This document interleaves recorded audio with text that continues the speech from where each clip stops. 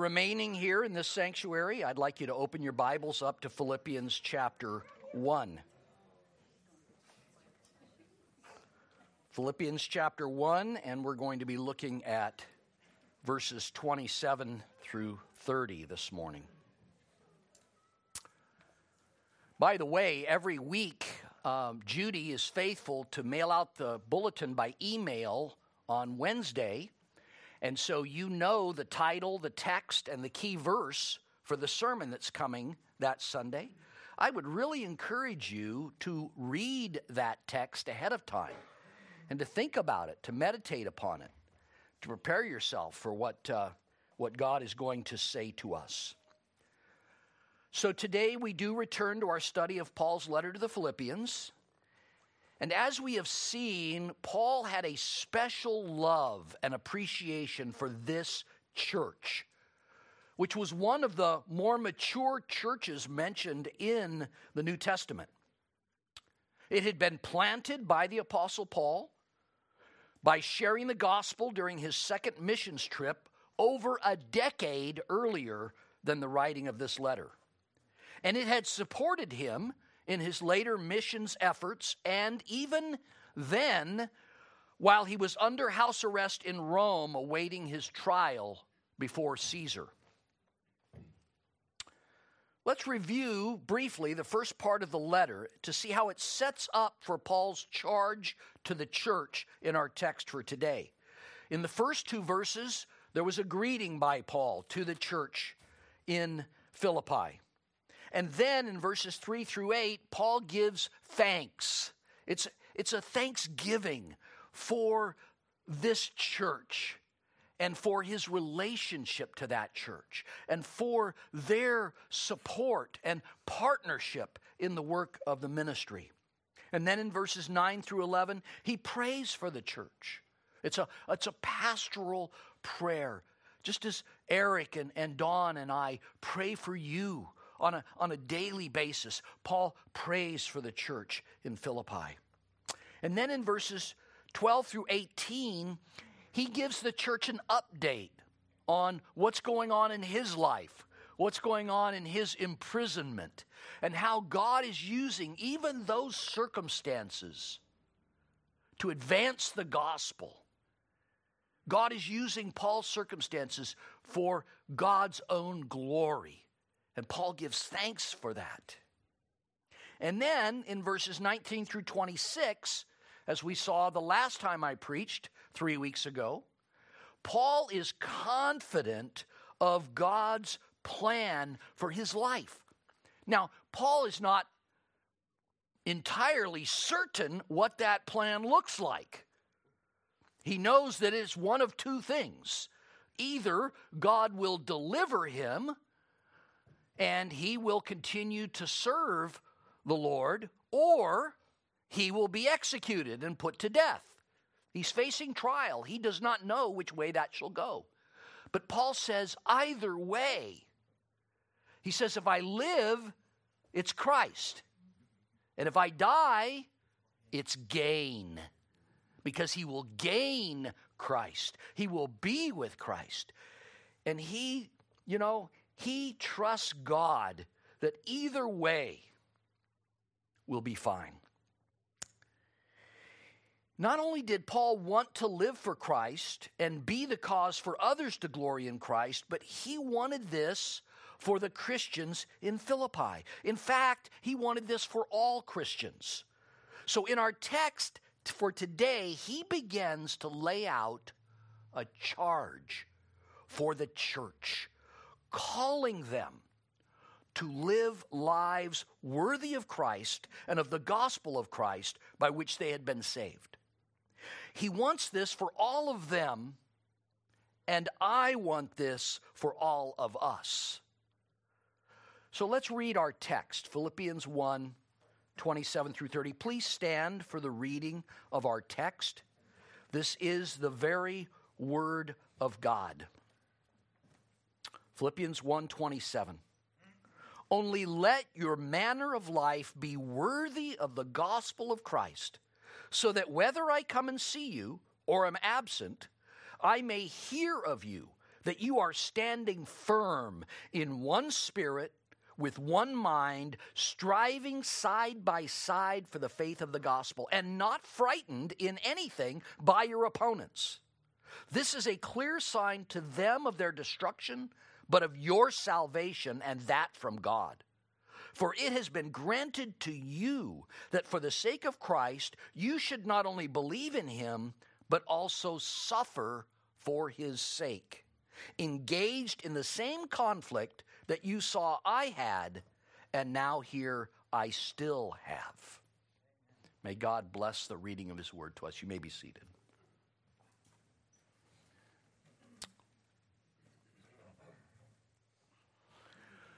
Paul now turns his attention to calling the Christians in Philippi to live their lives in a manner worthy of the gospel of Christ. He wants them to live as Christ would have them live, to have spiritual integrity, to honor Christ in all things, to shine as lights in that present darkness, and to stand up for Christ as good citizens of his kingdom. There's a calling here to live as worthy citizens in verse 27. Verse 27 contains a very specific main verb in the original Greek that is under-translated in almost all English Bible versions. As we just read, the ESV reads, "Only let your manner of life." But this should actually be translated, "Only let your manner of life as citizens be worthy of the gospel." There's an emphasis here on citizenship. The Greek verb here shares its root with the noun meaning city, as well as another noun which means citizen. These referred to the city-states to which the inhabitants gave their primary allegiance. And Paul purposefully uses language evocative of citizenship because he has in mind that the Christians in Philippi, as elsewhere, are citizens of the kingdom of Christ. And they need to be good citizens, bringing honor to his kingdom. Now, Philippi had a distinction of being a Roman colony, which was a highly privileged status that gave its citizens the same rights enjoyed by citizens of Rome. Such colonies took great pride in that association. They gave unqualified allegiance to Rome and to the emperor. They adopted Roman dress and Roman names, and they even spoke Latin, which was the official language of Rome. Even though they weren't in Rome, they wanted to be like Rome, like a little version of Rome. Roman society, like the Greeks before them, were highly community conscious. The individual was subordinate to the state, and they were to be devoted first and foremost to the interests of the community. A good citizen was careful not to do or say anything that would bring disrepute on their community. Paul is here reminding the Christians that they are now citizens of the kingdom of Christ, and they owe their faith and allegiance to him. They need to conduct themselves in a manner worthy of the gospel of Christ by which they were saved. Gordon Fee explains it this way.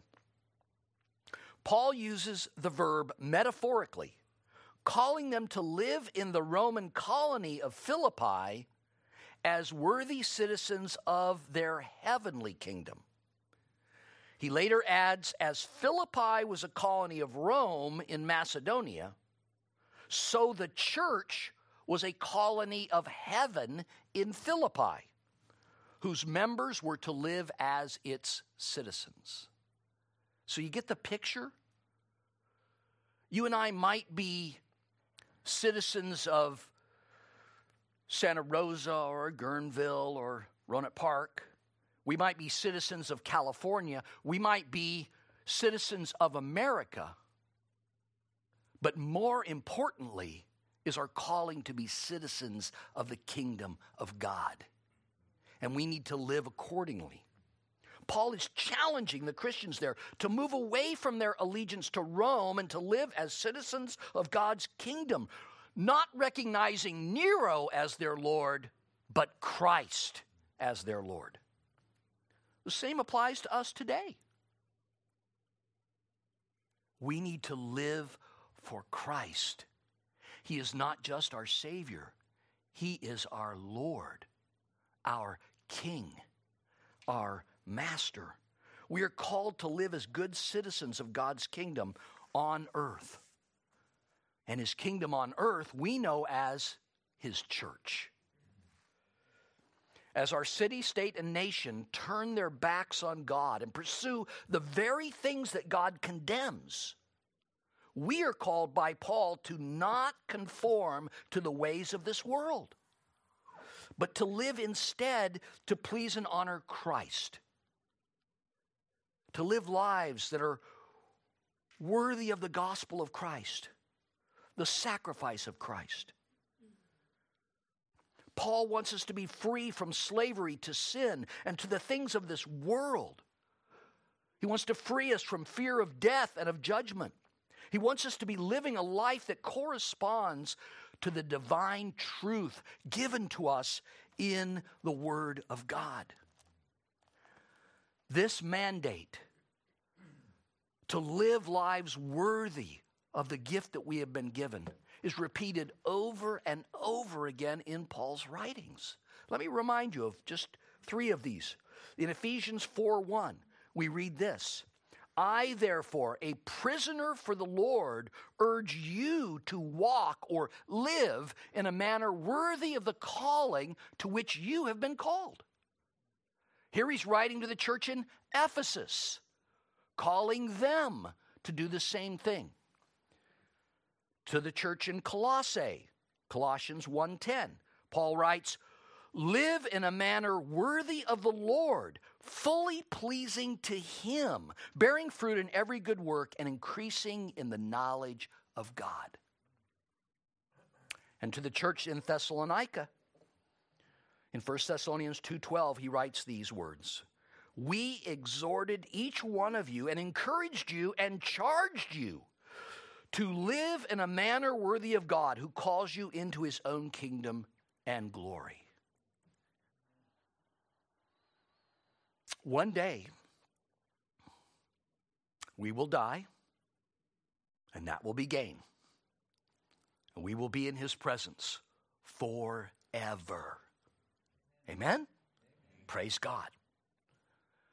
But in the meantime, we are called to live as citizens of his kingdom, under his rule, and rightly representing him on planet Earth. We're called to live in this world, but to not be of this world. We are called to stand out from the crowd, to be lights of Christ in this present darkness, to live our lives not for ourselves, but for the Lord Jesus Christ. The gospel is to be adorned by the way we live out our lives in obedience to the God of the gospel. Now, Paul was very aware of the hostility of the world towards those who would live their lives for Christ. He had experienced it himself, first in Philippi and then in every other place. Everywhere he went to proclaim the gospel, he experienced the hostility of the world towards that proclamation. He's writing this letter chained to a Roman soldier because he had continued to proclaim the gospel. And he rejoices in suffering for the sake of Christ. And he is calling the Christians in Philippi and everywhere else to join him in living out their lives in a manner worthy of the gospel, no matter what the cost, no matter the opposition, no matter the suffering. And Paul goes on in this text to describe 3 characteristics of Christians who live their lives worthy of Christ and his gospel: standing firm, striving side by side, and suffering for Christ. Let's look at these characteristics of worthy citizens. First of all, standing firm. Standing firm translates the Greek verb stako, which refers to steadfastly holding one's ground regardless of danger or opposition. It's a military term. The word is used of a soldier who defends their position at all costs, even to the point of sacrificing their own life. Figuratively, it refers to holding fast to our beliefs, our convictions, holding fast to biblical truths without compromise, regardless of the cost, regardless of the opposition. Now, standing firm has both a positive and negative aspect to it. It is to stand for God and his word. That's the positive. And the negative is, it is to stand against Satan and his lies. To stand for righteousness and to stand against sin. We are not to live our lives in conformity to this world, going along with the current thinking or trends. We are to stand firmly upon God's word, his commandments, his teachings, his standards. Not compromising to make our lives easier or to please others.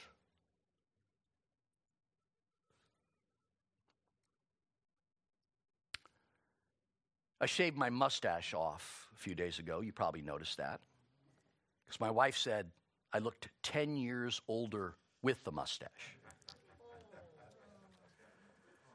It was very, very gray.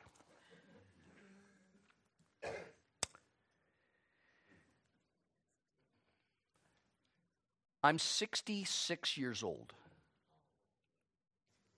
Just a young guy, right? And in the last 60 years, to see what's happened in our country, it's frightening.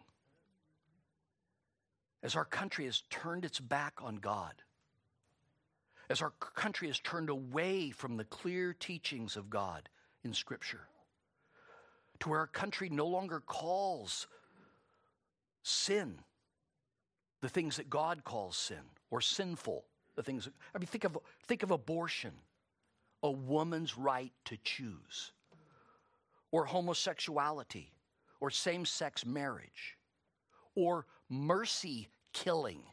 That used to be called murder. We cannot compromise as God's church, as citizens of his kingdom. We cannot compromise. No matter what the world does and says, we must stand upon his word.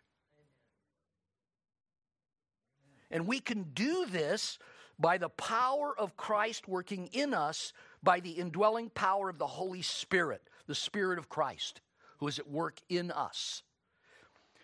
Turn over to Philippians 3. I want to read verses 17 through 4:1. We're going to get to this in a few months. But listen to what Paul says here later in the letter. Brothers, join in imitating me and keep your eyes on those who walk according to the example that you have in us.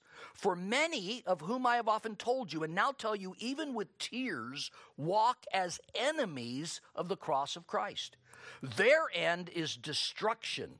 Their God is their belly, and they glory in their shame with minds set on earthly things. And let me tell you something. That includes a large part of our population who claim to be followers of Christ. But they don't live as followers of Christ. They live according to the ways of the world. That's why it brings Paul to tears to think about that.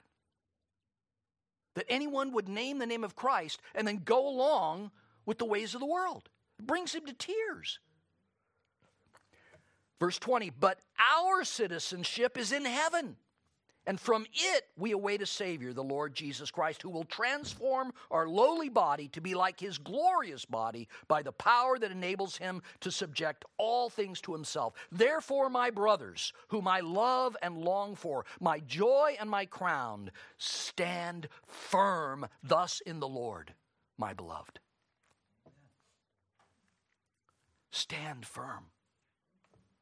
Don't compromise. And certainly don't compromise in order to please others. We're to live for our King.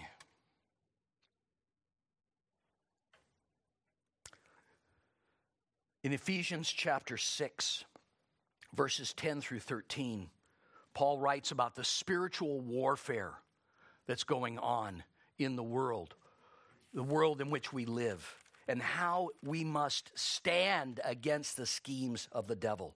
Ephesians 6, starting in verse 10. Listen to what he writes.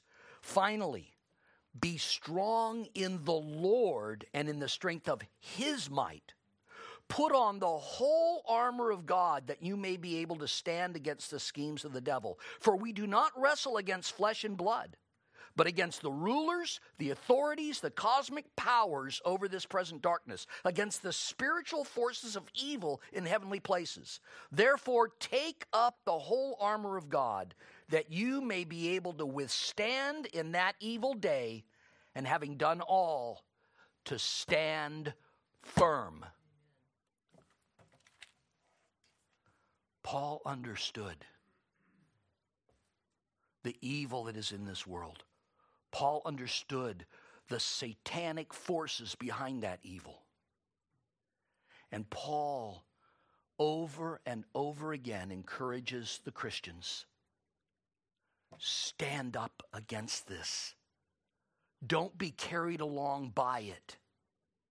Stand firm upon God's word, upon God's promises. Paul was not afraid of what others might say or do to him. He didn't allow ridicule, persecution, suffering, or even the threat of death to stop him from living for Christ and proclaiming the gospel.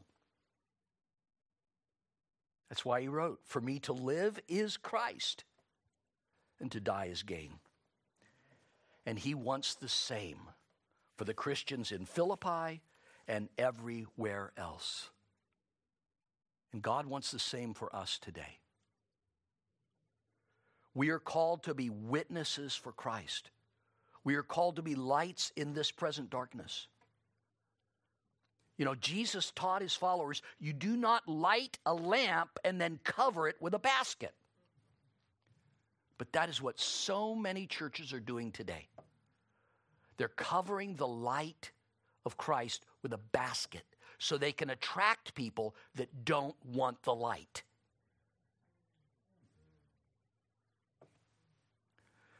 Jesus taught, you let that light shine for all to see.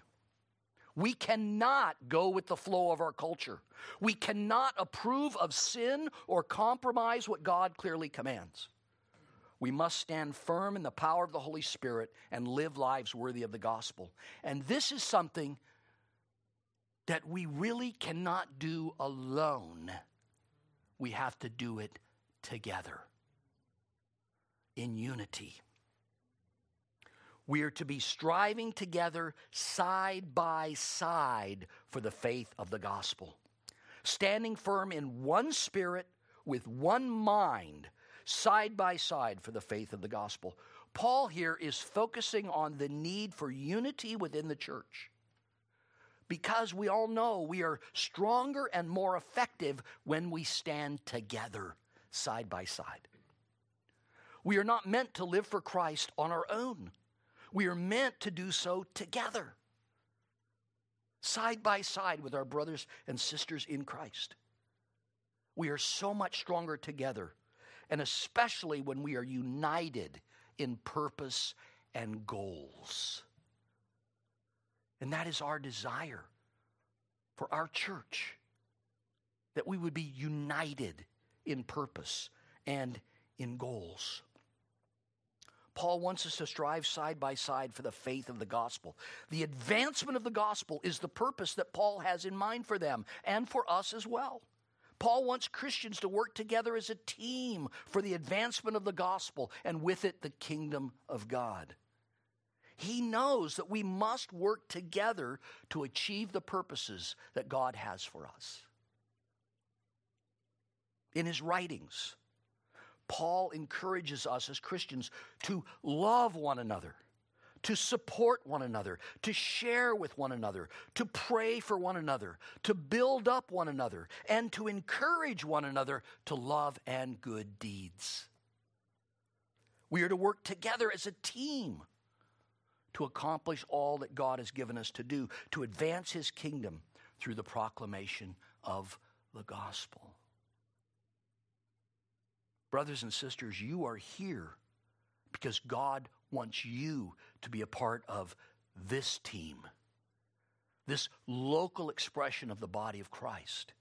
He wants us to work together to advance his kingdom and to work in conjunction with other churches of like precious faith, to partner together to advance the gospel, to support missionaries and missions organizations that are of the same doctrine and faith and teaching. The gospel is the message that all have sinned and need a Savior. And the only Savior is Jesus Christ, the Son of God, who was given to us by the Father. He became a human being, born of a woman, to live the perfect sinless life that we could not live, and then to lay down his life as a perfect sacrifice for the sins of all who will believe in him. As we know, he died upon the cross in accordance with the Scriptures. He was buried, and on the third day he rose again in accordance with the Scriptures. And he ascended back into heaven, from where he rules today over his kingdom, his church, as our Savior and Lord, our King, our Master. From the day of Pentecost until now, this message has been proclaimed and it has been opposed and ridiculed by those in the world. And those who have proclaimed it have been persecuted and even killed by the thousands, by the millions. Tragically, as I said earlier, many churches today seek to appeal to the masses by not preaching on sin, repentance, holiness, and humility.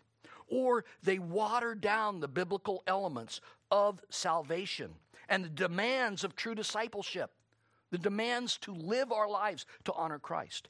In their attempt to draw people in, they've watered down the true teaching of the Word of God so as not to offend anyone.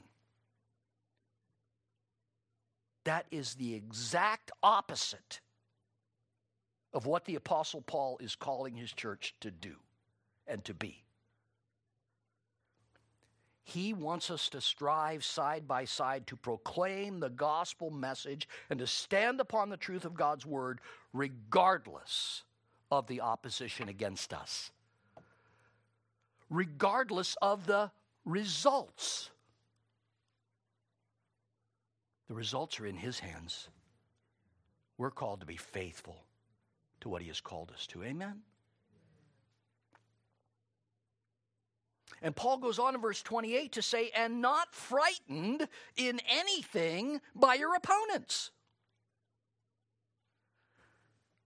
As I said earlier, Christians in Paul's day, including in Philippi, were being persecuted. beaten, imprisoned, and even executed by the opponents of the gospel message. Others face somewhat less serious opponents, family members, friends, neighbors, or co-workers who ridiculed, persecuted, or even disowned them. But however serious their opposition was, they were not to live in fear of anything their opponents might do. Because the very fact they were being opposed was a sign from God. It was a sign from God that God will judge those opponents, and it's a sign from God for their salvation.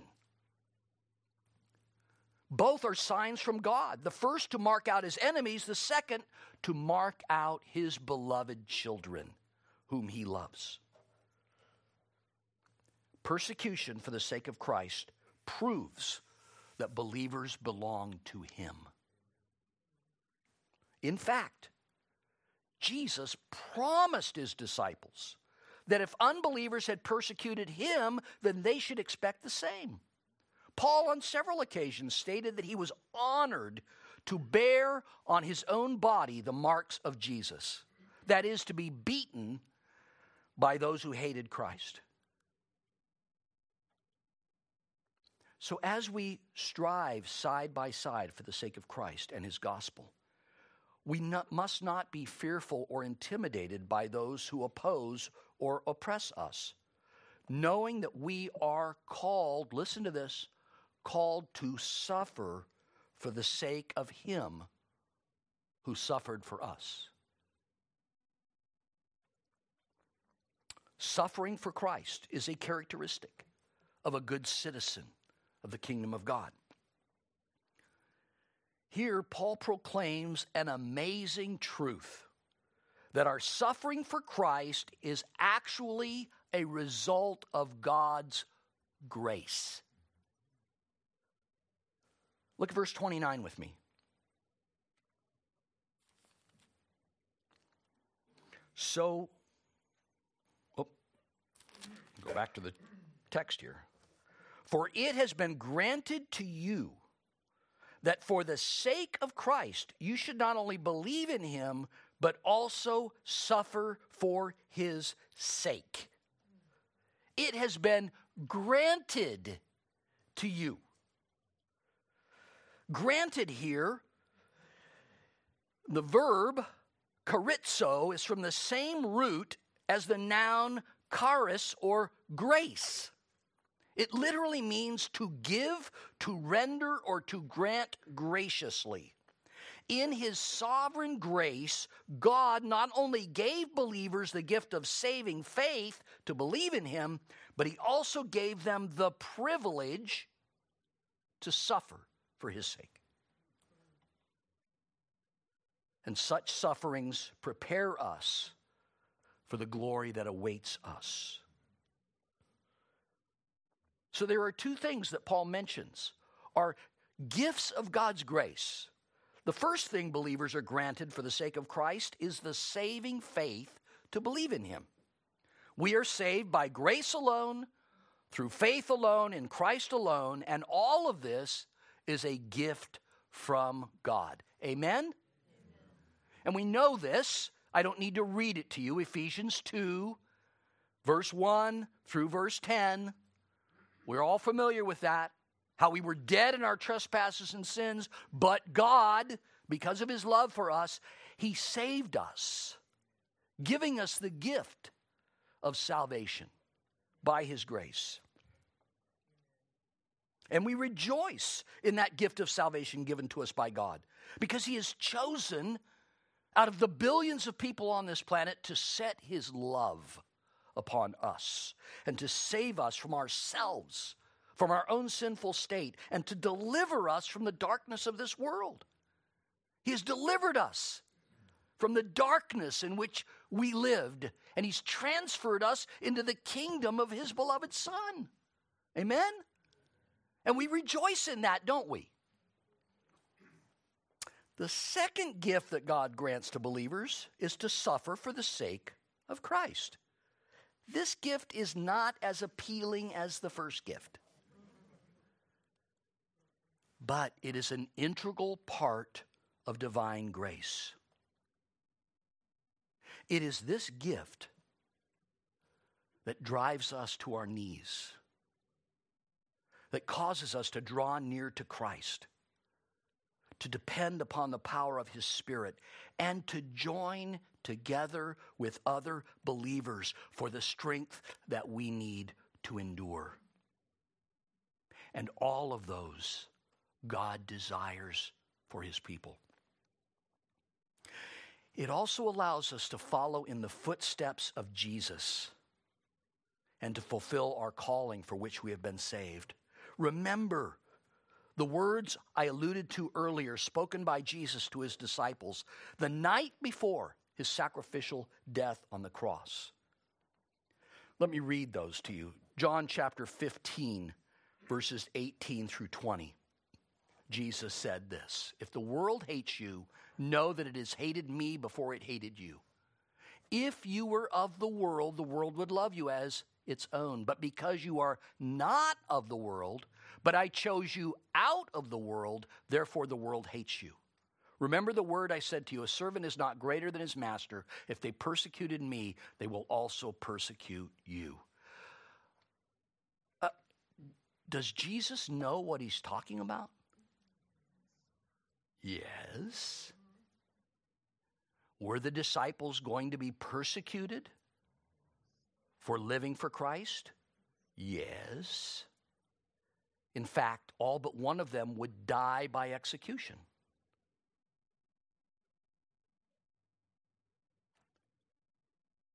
This is a promise that we don't necessarily like to hold on to, but it's a promise nonetheless. Live for Christ. People will hate you. Some people. Some will persecute you. Some will oppose you. He goes on in chapter 16, John 16, verses 2 through 4, to say this. They will put you out of the synagogues. Indeed, the hour is coming when whoever kills you will think he's offering service to God. And they will do these things because they have not known the Father nor me. But I have said these things to you, that when their hour comes, you may remember that I told them to you.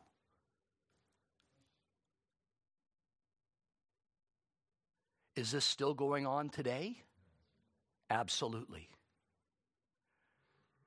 We are fairly insulated from the real persecution that is happening elsewhere in the world.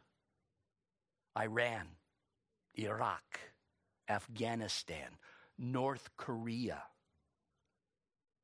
In any one of those countries, you can be put to death for coming out as a follower of Christ.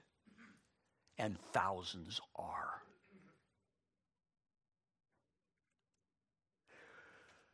We have the divine privilege of suffering for the sake of Christ in order to bring glory to Him. And as I said earlier, we get to suffer for the one who suffered for us. And there's no comparison between His suffering and ours. None whatsoever. He not only gave His life, but He suffered the wrath of God that was due for every one of my sins. Should I not be willing to suffer some ridicule, some persecution, some rejection for Him? The Apostle Peter echoes Paul's thoughts on this matter and expands upon them in his first letter. In fact, why don't you turn to 1 Peter chapter 1. We're going to come back to our text in just a minute, but 1 Peter chapter 1, starting in verse 3. Listen to what Peter writes. Blessed be the God and Father of our Lord Jesus Christ. According to his great mercy, he has caused us to be born again to a living hope through the resurrection of Jesus Christ from the dead, to an inheritance that is imperishable, undefiled, and unfading, kept in heaven for you, who by God's power are being guarded through faith for a salvation ready to be revealed in the last time. Praise God. Hallelujah. Right? He's provided salvation for us. And he is going to keep us and hold us until we realize the fullness of all that God has for us. Verse 6, in this you rejoice, though now for a little while, if necessary, you've been grieved by various trials, so that the tested genuineness of your faith, more precious than gold that perishes, though it is tested by fire, may be found to result in praise and glory and honor at the revelation of Jesus Christ. Praise be to God. Peter says, hey, in this world you will have tribulations. In this world there will be sufferings. But these sufferings are actually God working to prepare you for an eternity that awaits you. And then in chapter 4, turn over there, verses 12 through 16, he revisits this idea of suffering as a Christian. Listen to what he writes. Beloved, do not be surprised at the fiery trial when it comes upon you to test you, as though something strange were happening to you. But rejoice insofar as you share Christ's sufferings, that you may also rejoice and be glad when his glory is revealed. If you are insulted for the name of Christ, you are blessed, because the Spirit of glory and of God rests upon you. Let none of you suffer as a murderer or a thief or an evildoer or a meddler. Yet if anyone suffers as a Christian, let him not be ashamed, but let him glorify God in that name.